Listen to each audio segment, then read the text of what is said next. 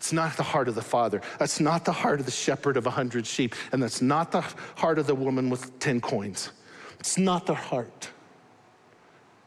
You, right where you're at, right in this moment, right in this space, you belong at the party. And the Father's so glad you're here.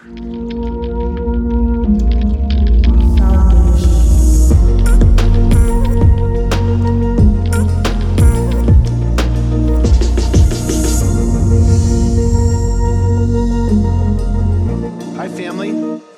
We've got a long way to go today. You ready to go? We're gonna look at one of my favorite chapters in the whole Bible, and we are in our series. I get paid to speak for a living.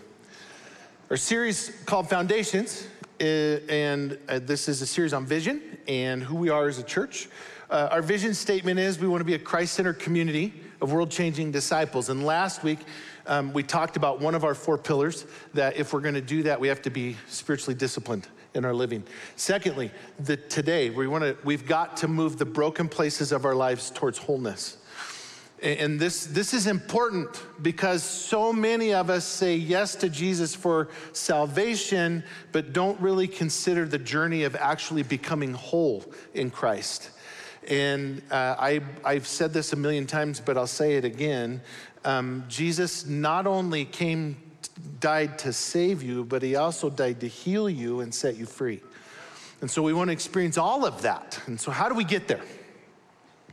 Well, today, I want to talk about that, okay? We're going to look at Luke 15, and this is pretty famous. You'll catch it right away. Pretty famous passage, but I want to pull it apart. What we're going to do is kind of work through the passage with some passing commentary as we go, and then I want to tell a story at the end, and then we'll get our implications, and then we'll do communion and be done before noon. I don't know, what time did the Broncos play today? Does it matter? I don't know. You can be mad at me, I don't care. I haven't taken the mark. All right, Luke 15. Now the tax collectors and sinners, this is where you all gasp. It's shocking. We're all drawing near to hear him. And the Pharisees and the scribes grumbled, saying, "This man receives sinners and eats with them." No way. How could he? Now, let's stop right there and talk a little bit about what's going on here, and then why is this such a big deal? And that foundation will drive kind of where Jesus goes next. Now, what's happening in this space is that Jesus is having meals with tax collectors and sinners. No way. What is such a big deal here? Well, in an ancient Near Eastern culture, everything is built on honor and shame. And so if you do anything that would cause uncleanliness to your family, this is shameful. To touch someone who is a known sinner or to be and touch anything that they've touched makes you unclean. So to eat with someone who is a tax collector who works for the Gentiles, or a sinner who knows what they're capable of, sinning, it brings shame on your family. And so you would, by the way, it's still to this day, in the Middle East, you would never eat with somebody that you don't have peace with. Sharing a meal with them isn't like just showing up. Because they have such a strong push towards hospitality in their culture, if you're not somebody that I feel like I can be hospitable to, I can't eat with you. And so this is a big deal that Jesus is doing this, because what he's doing is he's making peace with tax collectors and sinners. Jesus is making peace with those people. He's not waiting for them to stop tax collecting and sinning. He's going to them and making peace with tax collectors and sinners. By the way, what he's doing, this meal, you don't just walk into a meal with somebody that you need to make peace with. There's a certain kind of meal that you do. Say sulha. It means peace meal. I have a teacher who told me about this newspaper article that he read back in the early 80s. And the story was actually a really good example of what sulha is. There was this young Israeli guy driving in the streets in Jerusalem. And if you've ever been to Jerusalem, you know that's no small feat. The roads are confusing, it's tangled, and also the districts of what's Israeli controlled and what's Palestinian controlled is really confusing. Like, it's not like this street demarcates, this side is one, this side is the other. It's like there's a big weird wound area, and right in the middle of it is different, and then there's like you have this Israeli controlled area with a freckle of Palestinian controlled area in it. It's confusing, and so it's really hard to know. So he was driving home late one night, and it's raining really hard, and he gets turned around, and he realizes that he's not in the right part of Jerusalem. He's in a Palestinian-controlled area of Jerusalem, and this is really dangerous for him. So what he does is he whips his car around, hits the gas to get out of there, and in the process runs over a young Palestinian kid. And he's like, oh no. So all these Palestinians start coming out of their houses, and they surround the car. It's not gonna go well. A Palestinian Christian who also worked in law enforcement opens the door, grabs the kid, yards him, and throws him in the jail to protect him, to keep the people away from him, right? And over the next couple of days figures out how to get him back into Israeli-controlled area. And so he goes home. I mean, it was a complete fluke. It was an accident. Everybody knew it was an accident, but it was this really devastating thing, even more complicated by the fact that he's Israeli and this young kid was Palestinian. And so it's this really complicated thing. Anyways, so this Israeli young man gets home, and he's just tore up about what he did. And he can't get over it, and he keeps telling his parents, he's like, I've got to go meet with this kid's family. And his parents are like, you're crazy. That is a terrible idea. And he can't let it go, can't let it go, can't let it go. So without the approval of his parents, he reaches out to this Palestinian police officer that pulled him out of the car. And he says, hey, can you get me in contact with the family? And so they arrange a meeting. And the way that the meeting is set up is the grandfather of this kid that was killed and the father of this kid that was killed and this young Israeli man sit at a table in a room. And at one end of the table is the grandfather, other end of the table is this young man, and in the middle is the dad. And the dad is so overcome with emotion, he has to keep getting up and walking out. Rightly so. He's sitting in the room with the man who just killed his son. And so they're overwhelmed with all of the emotion of this. And as they begin the meal, the grandfather has a loaf of bread sitting on his plate, and he stands up and he takes the loaf of bread and he breaks it. And he takes one half of the loaf and he walks over to this young Israeli man and he gives it to him. And he says this: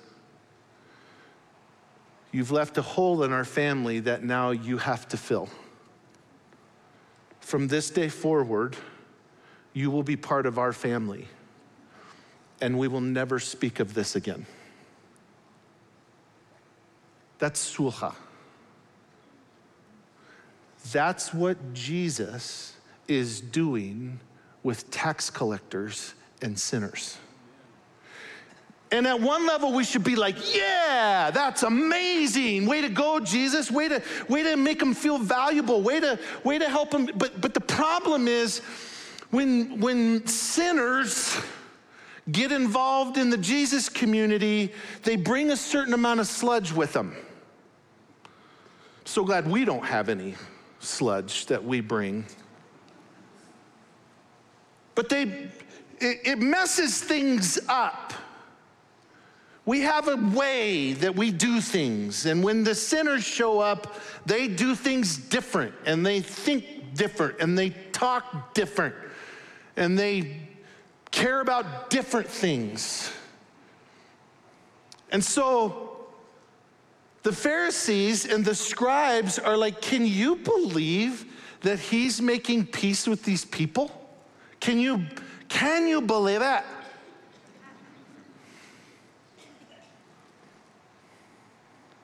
Let's keep reading. So, he told them this parable. Now, we're going to say there's 3 parables. Nope, the Bible says it's 1 parable. There's 3 movements, but it's 1 parable, which means we're driving at the same point in all of this. And that's important because we can get lost in the details in this and miss what really is going on here. So he told them this parable.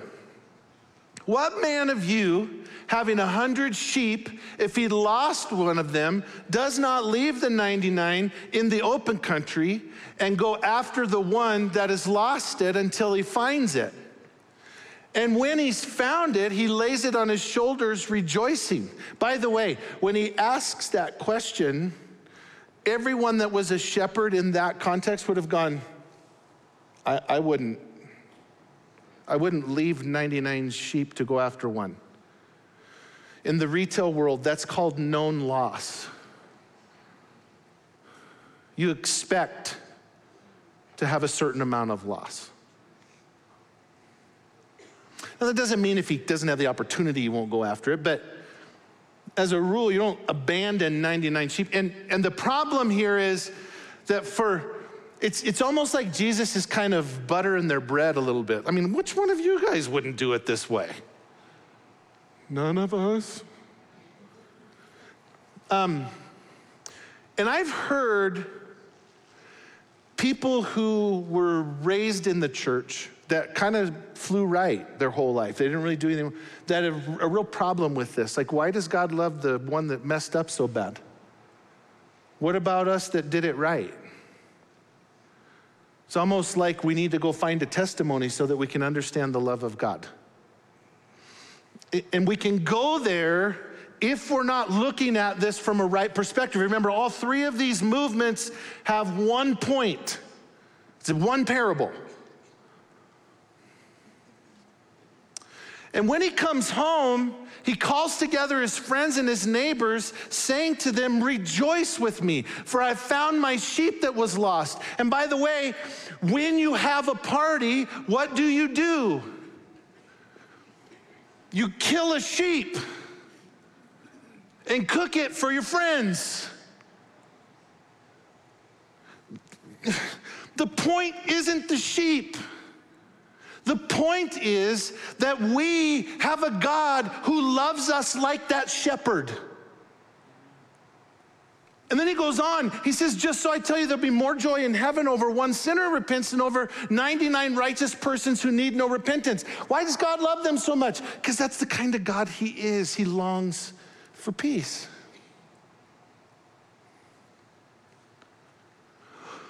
Or what woman, having 10 silver coins, if she loses one, does not light a lamp and sweep the house and seek diligently until she finds it?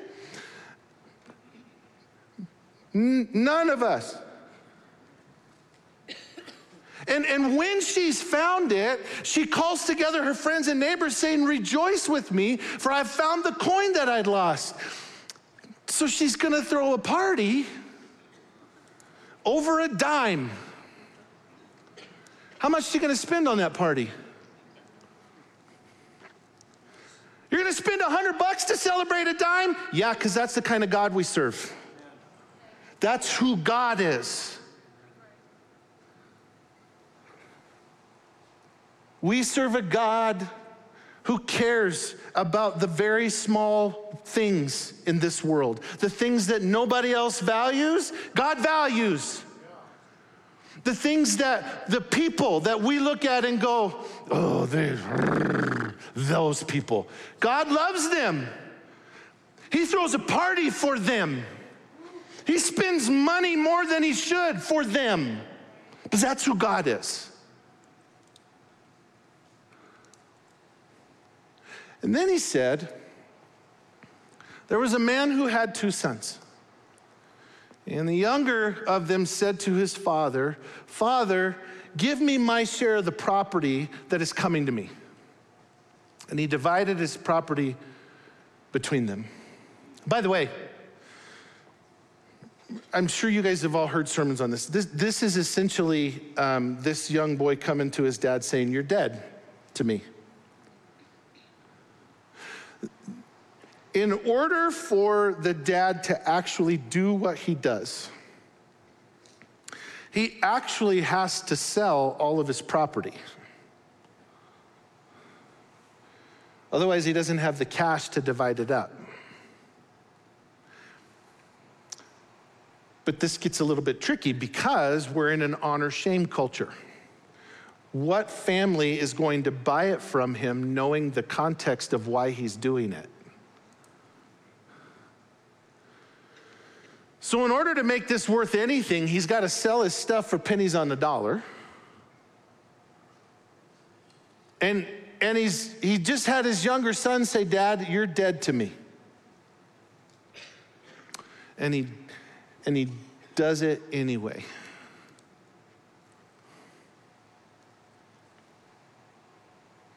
Not many days later, the younger son gathered all that he had and took a journey to a far country. Now, by the way, in the Greek here, it says a far off land. And if you come with me to Israel, we'll pull this apart further, but that's not as far. We often think about it's like he went to some distant country. Some translations will say distant country. It's not a distant country. He went to the Decapolis. Why didn't they just say Decapolis? Because the Decapolis was so decrepit, it was so corrupt in the Jewish mind that to even say the word Decapolis made your mouth unclean for 7 days. It was vile. And that's where he went. And we actually teach this lesson in Capernaum, which is on the other side of the Sea of Galilee, and you can look across the lake and see Susita, which is the northernmost city of the Decapolis. By the way, you know what the #1 export of Susita is? Pigs. That's going to matter in the story. You know what else? The 10th Roman Legion was stationed in Susita. You know what their standard was? A boar.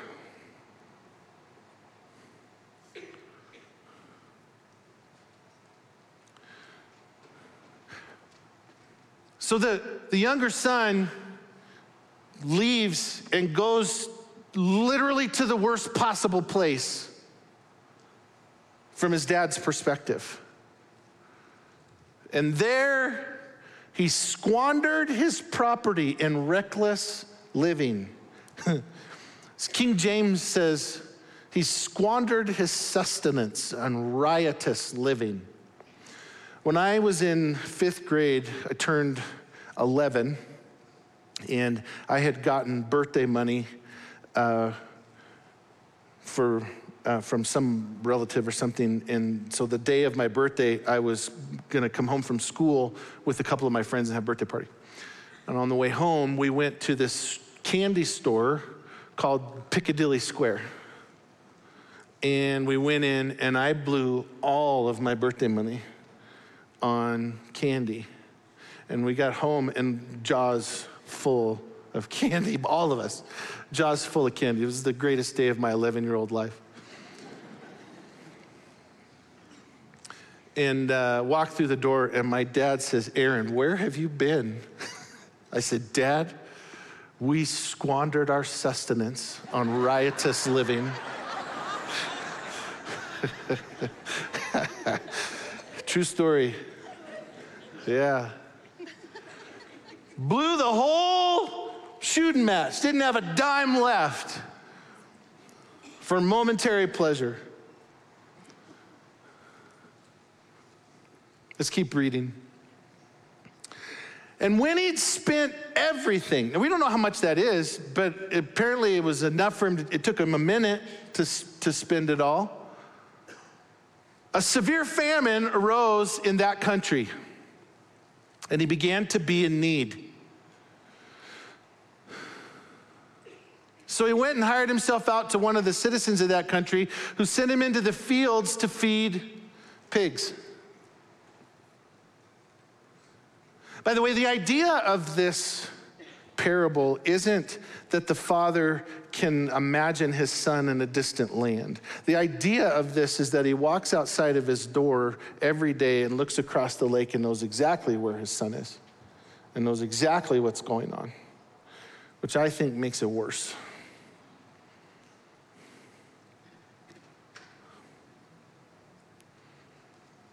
And he was longing to be fed with the pods that the pigs ate.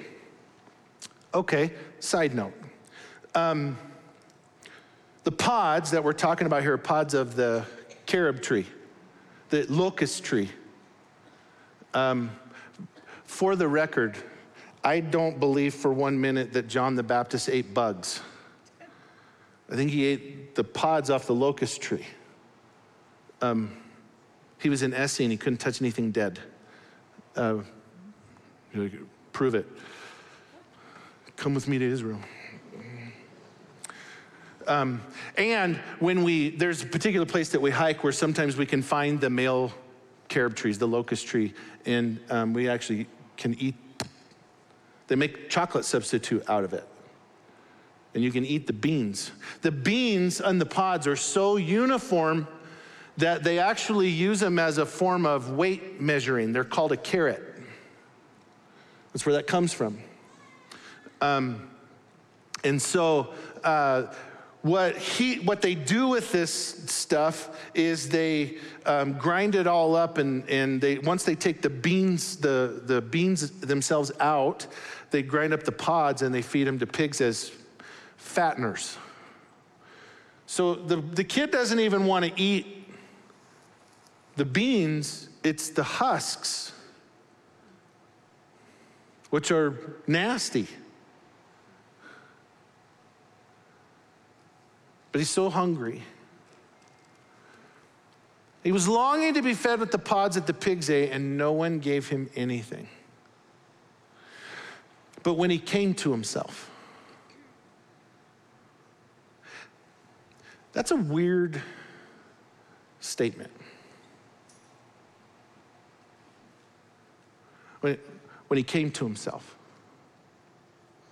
I would offer this as commentary. Life deals us a lot of really interesting cards. And we don't always get to pick the cards that we're dealt. Tragedy, trauma, confusion, all kinds of things. And here's the thing that we often do with those situations, is that we point at them and blame them for why I am the way I am. But I think what Jesus is saying here is this: until we come to ourselves, we are powerless to change it. Amen.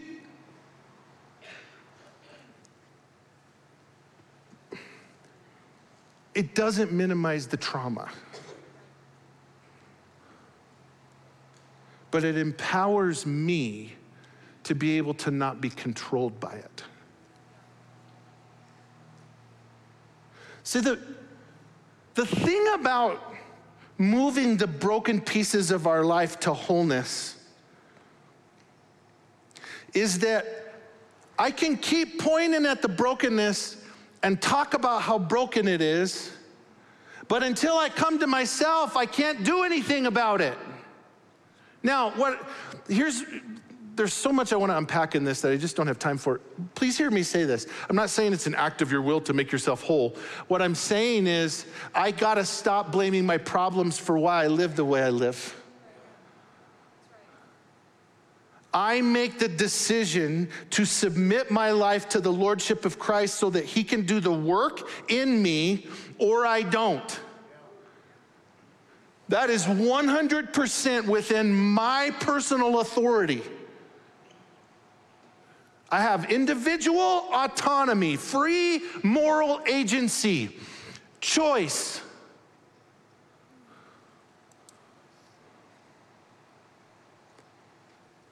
To be able to decide what needs to be done about the brokenness in my life. But here's what I can tell you. As long as we blame the circumstances, well, if there wasn't a famine, well, if I hadn't ran out of money, if all my friends hadn't used me, those guys, they're the reason I'm where I am. No, I have to come to myself. Until I'm willing to go there and stop blaming the things around me, I'm powerless to do anything about it. And here's the thing. If you were subjected to trauma, and I know some of your stories, I don't know everybody's story, but I know some of your stories in this room, like your trauma was capital T, big, ugly, nasty, hairy, yucky trauma. It was horrible.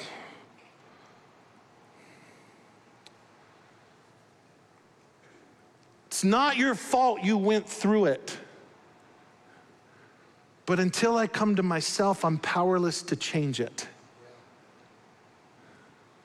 And the problem with that is that the trauma keeps controlling me. I give it power by refusing to take ownership.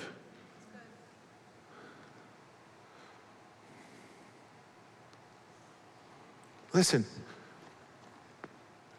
Jesus wants to make peace with you. But until we come to ourselves, we can never receive it.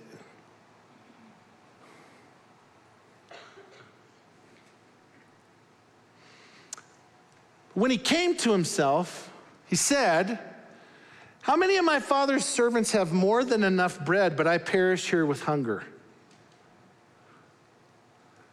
I'll arise and go to my father and say to him, 'Father, I've sinned against heaven and before you. I'm no longer worthy to be called your son. Treat me as one of your hired servants.'" So his plan isn't to try to go be restored to his dad. He feels like that's off the table. But he can go get a job at his dad's place. He's like, I'm a good worker. They have food at least. I won't be eating pig slop.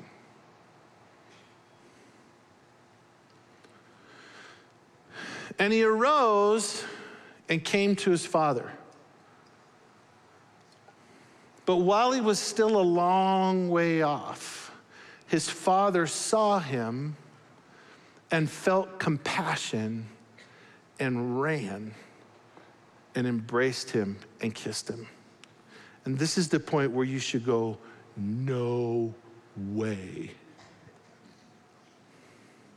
Because by far, the most dramatic part of this story is that the dad ran. And I know that we're like, yeah, because like in the movies, it would be all slow motion and chariots of fire and dun, dun, dun, dun. No. Old men never run. It's shameful. It's shameful in their culture. My teacher asked a Bedouin, how shameful is it for a man to run? And here's what the Bedouin said. He said, it would be like your grandmother walking into a crowded room topless. That's how shameful it is for an old man to run.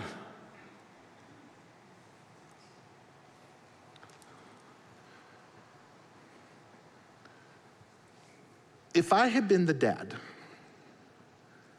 I would have been like,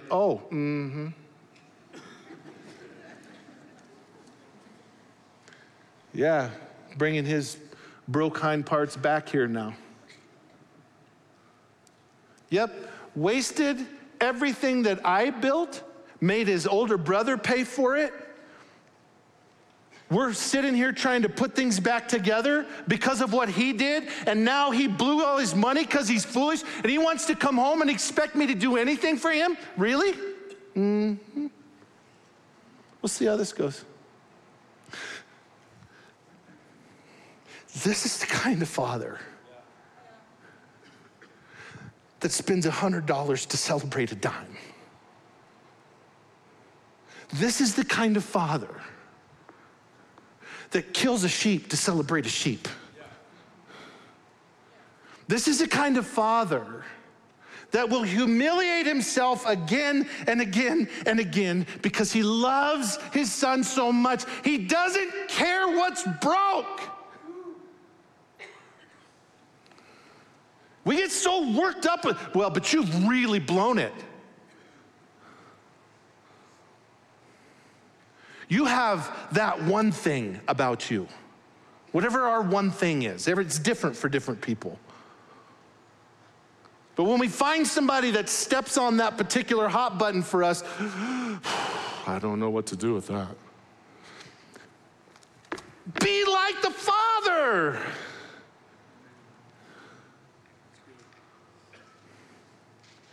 And the Son,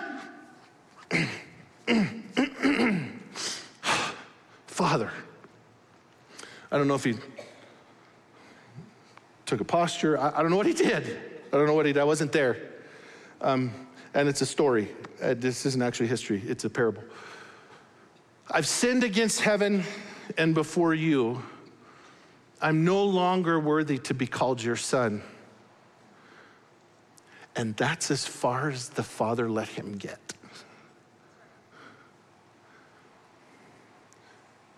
This is the equivalent of Jesus looking at the sinners and the tax collectors when they say, I'm not worthy to follow you. And he goes, bull snot.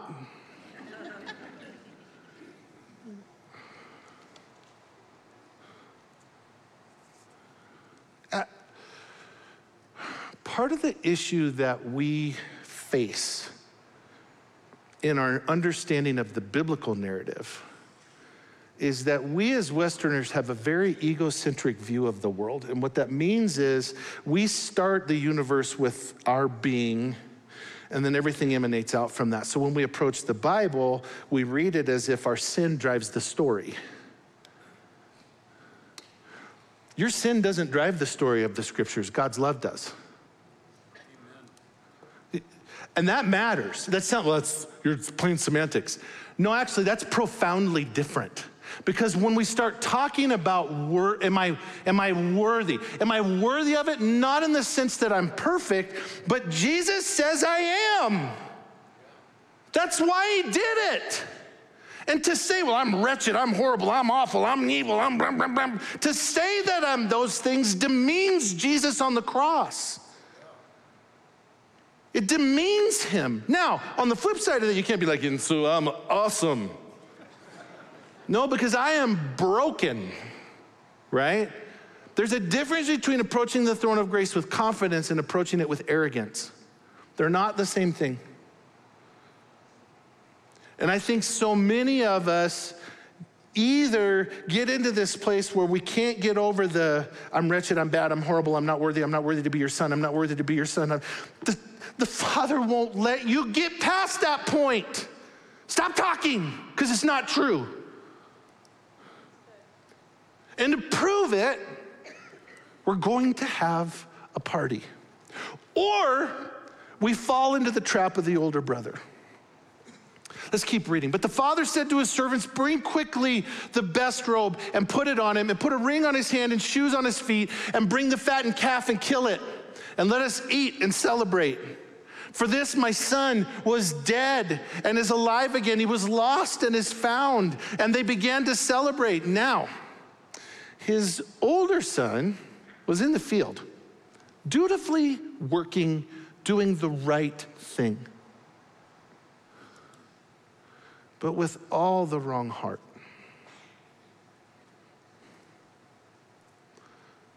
And as he came and drew near to the house, he heard music and dancing. And he called one of the servants and asked what these things meant. And he said to him, your brother's come. Like, think about the tone in the servant's voice. The servant is going to reflect the heart of the father because that's what he doesn't know any better. He doesn't know that the older son's going to be mad about it. Like, dude, that's what he's going to, your younger brother's home. Isn't it great? Your brother's come home and your father's killed the fattened calf because he's received him back safe and sound. But he was angry and refused to go in. And his father came out and entreated him. But he answered his father, look, these many years I've served you and I've never disobeyed your command. I did everything right. Yet you never gave me a young goat that I might celebrate with my friends. You know, I mean, he's not without a point. But the problem is, he has a heart for himself, not the heart of the Father. And I would offer maybe even more insidious because he looks like the Father, but he's actually nothing like the Father. And this is the problem with being a Christian for a long time, that the longer we walk with Jesus, the harder it is to remember what it feels like to be lost.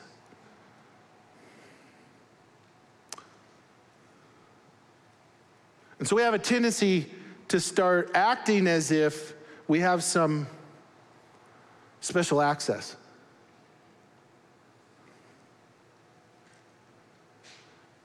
But when this son of yours, he doesn't call him his brother, he's no brother of mine, this son of yours came who has devoured your property and with prostitutes. Now, by the way, does the older son know that?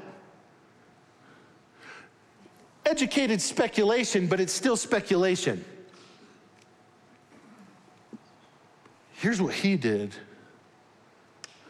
You killed the fat calf for him, and he said to him, son, you're always with me, and all that's mine is yours. Doing this for him doesn't diminish any blessing of yours. So why do you care? But it was fitting to celebrate and to be glad. For this, your brother was dead and is alive. He was lost and is found. And the older son says, like, this is literally the worst place to end the story. But what it forces us to do is to decide which of these characters do we connect to most and why.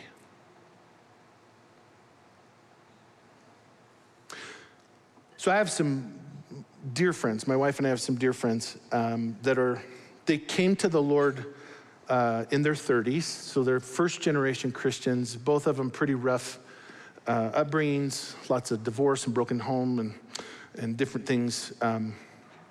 And they have, over the last almost 20 years that I've known them, really dug in and grown and tried to raise their kids better than they were raised. And I've been really, really proud of them. They've taken it really, really seriously. There came a situation where they were wrongly accused. And to protect the innocent and the guilty, the details of that are irrelevant, but trust me, it was wrong. Not only was the accusation wrong, but the way in which it was done was wrong, which is almost more egregious. That's a really big word. It's almost more badder. And so what happened was we had an occasion where we were actually talking about this parable. And the wife of this couple started to sob. And she said, as I'm reading this, I feel like the younger brother who's at the party, but the older brother is standing there pointing the finger at me saying, you don't belong here.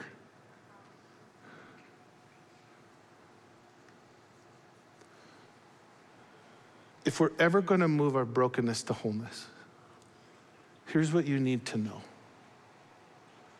You belong at the party.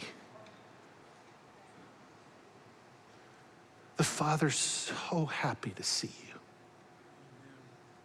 And I know that there's so much brokenness and damage and questions and issues and but just come home. Just come home. You belong at the party. And if you've had horrible things done to you, you belong at the party.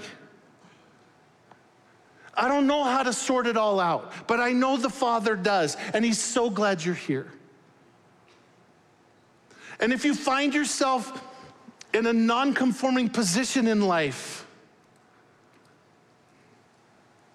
you belong at the party. And the Father's so glad that you're here. And I don't know how to sort it all out, and I don't know what it all means, but what I know is he does, and together we can figure it out. But we've got to do it together. And here's the thing about brokenness and trauma and hurt and confusion and all that stuff. It doesn't get fixed the moment I say yes. It takes time. It takes time. Sanctification is a lifelong journey. And so what we have to do is to create space, older brothers and sisters. We've got to create space for the younger brother to feel safe at home so that Jesus can get a hold of their heart. If we don't do that, then we're no better than the Pharisees and than the scribes and the Pharisees. We're missing what Jesus is up to.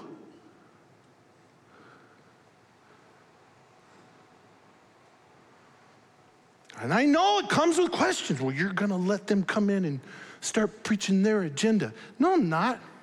I won't let you do it, and I won't let them do it. This is about the kingdom. That's the agenda. Well, what about the... Here's what I know about it, is that if we're ever going to figure out how to do this in a way that honors the Lord, we're going to figure it out together. Not pointing fingers and separating and dividing. That's not how this works. It's not the heart of the Father. That's not the heart of the shepherd of 100 sheep. And that's not the heart of the woman with 10 coins. It's not the heart.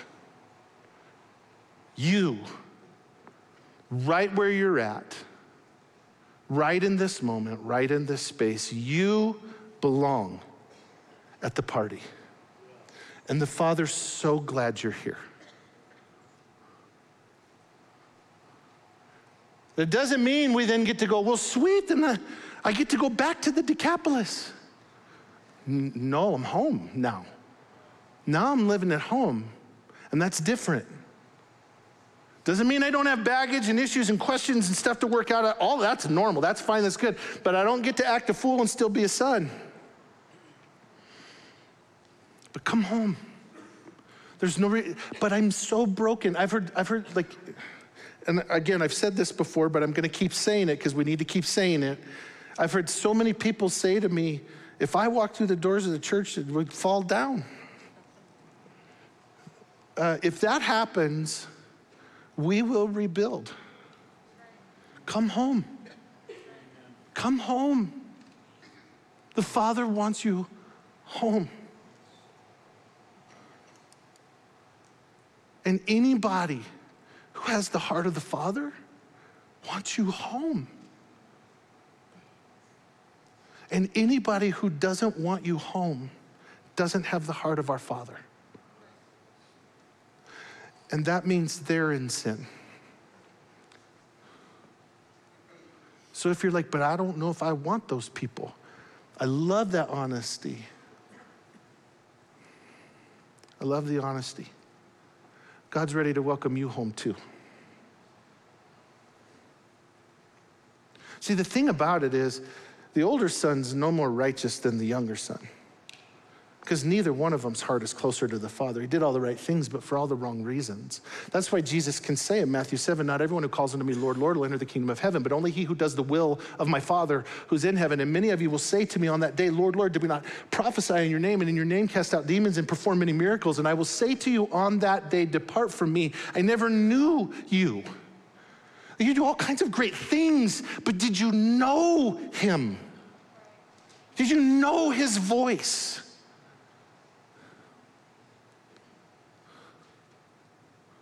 I have some implications for us this morning. And so while we're doing that, our communion team is going to go back and grab the elements. If you're new with us this week, we take communion together every week. And we have an open table. What that means is anybody who's willing to celebrate the death, burial, and resurrection of Jesus with us as with him as your Lord and Savior is invited to partake in it, but we want you to hold those elements till the end, and we'll take them all together. While they're passing that out, I want to work through 4 implications. Implication number 1. Until we come to ourselves, we will be powerless to change. Jesus does his transforming work in us when we stop making excuses to stay away and choose to come home. And again, that means you and I have to create a home for them to come home to. They have to be able to come in and be a part of the family long enough for Jesus to transform their heart, and that takes time. What that means is we're gonna have a lot of really broken people here. And I would offer, so many people are like, the church is full of hypocrites. That's right where they should be.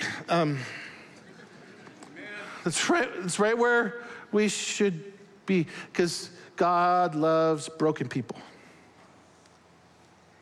And he loves to watch us lay our lives down, surrender our hearts to Jesus so that he can do the work of transformation in us.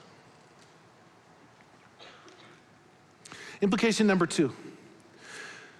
When we finally come home, we realize that we've always belonged at the party. We've always belonged at the party.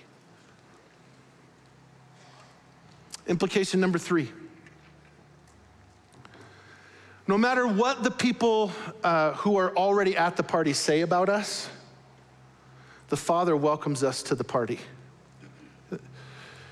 No matter what the people who are already at the party say about us, the Father welcomes us to the party. Which means those of us that have been at the party for a minute have got to be really, really careful about how we view people that come in that are different than us.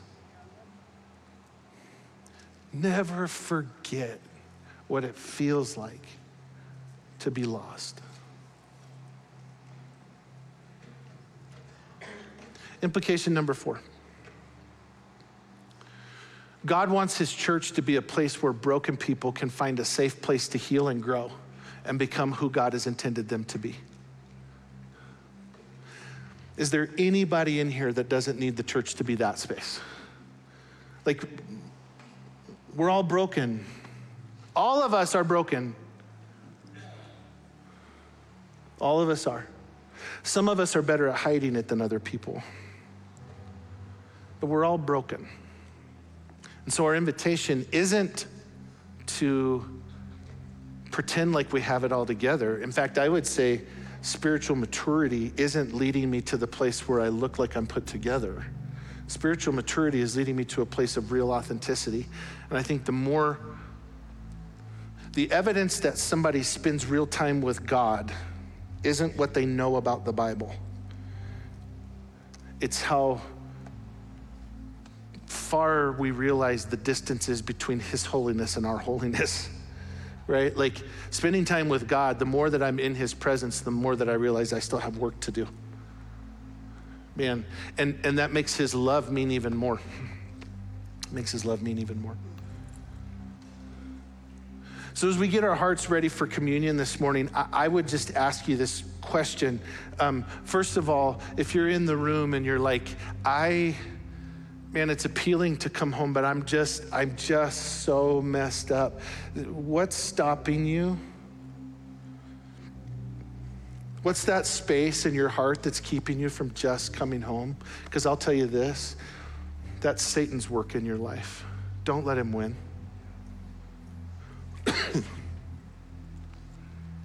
Maybe we connect with the older brother a little bit more. We're like, I have a hard time loving broken people. That, in the life of a Jesus follower, is its own profound brokenness. And maybe today we take a moment to lay that at the foot of the cross. Let's get our hearts ready to take communion together. Just spend a minute talking with him about whatever he lays on your heart with that.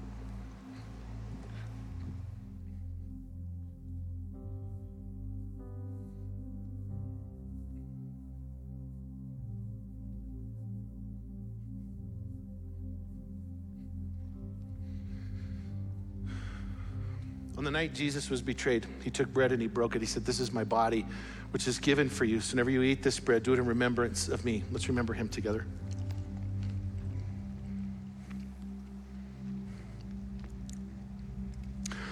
And then after the dinner, he took a cup and he said, this cup is the blood of the covenant, which is shed for you. So whenever you drink this cup, do it in remembrance of me. Let's pray. God, thank you for your incredible grace that you would go to no short extreme to make sure that we know that you love us more than we could ever imagine. Lord, call us deeper into that love. Give us the courage to look in the mirror and be honest about our own brokenness so that we can give it to you and allow you to make it whole. In Jesus' name, amen.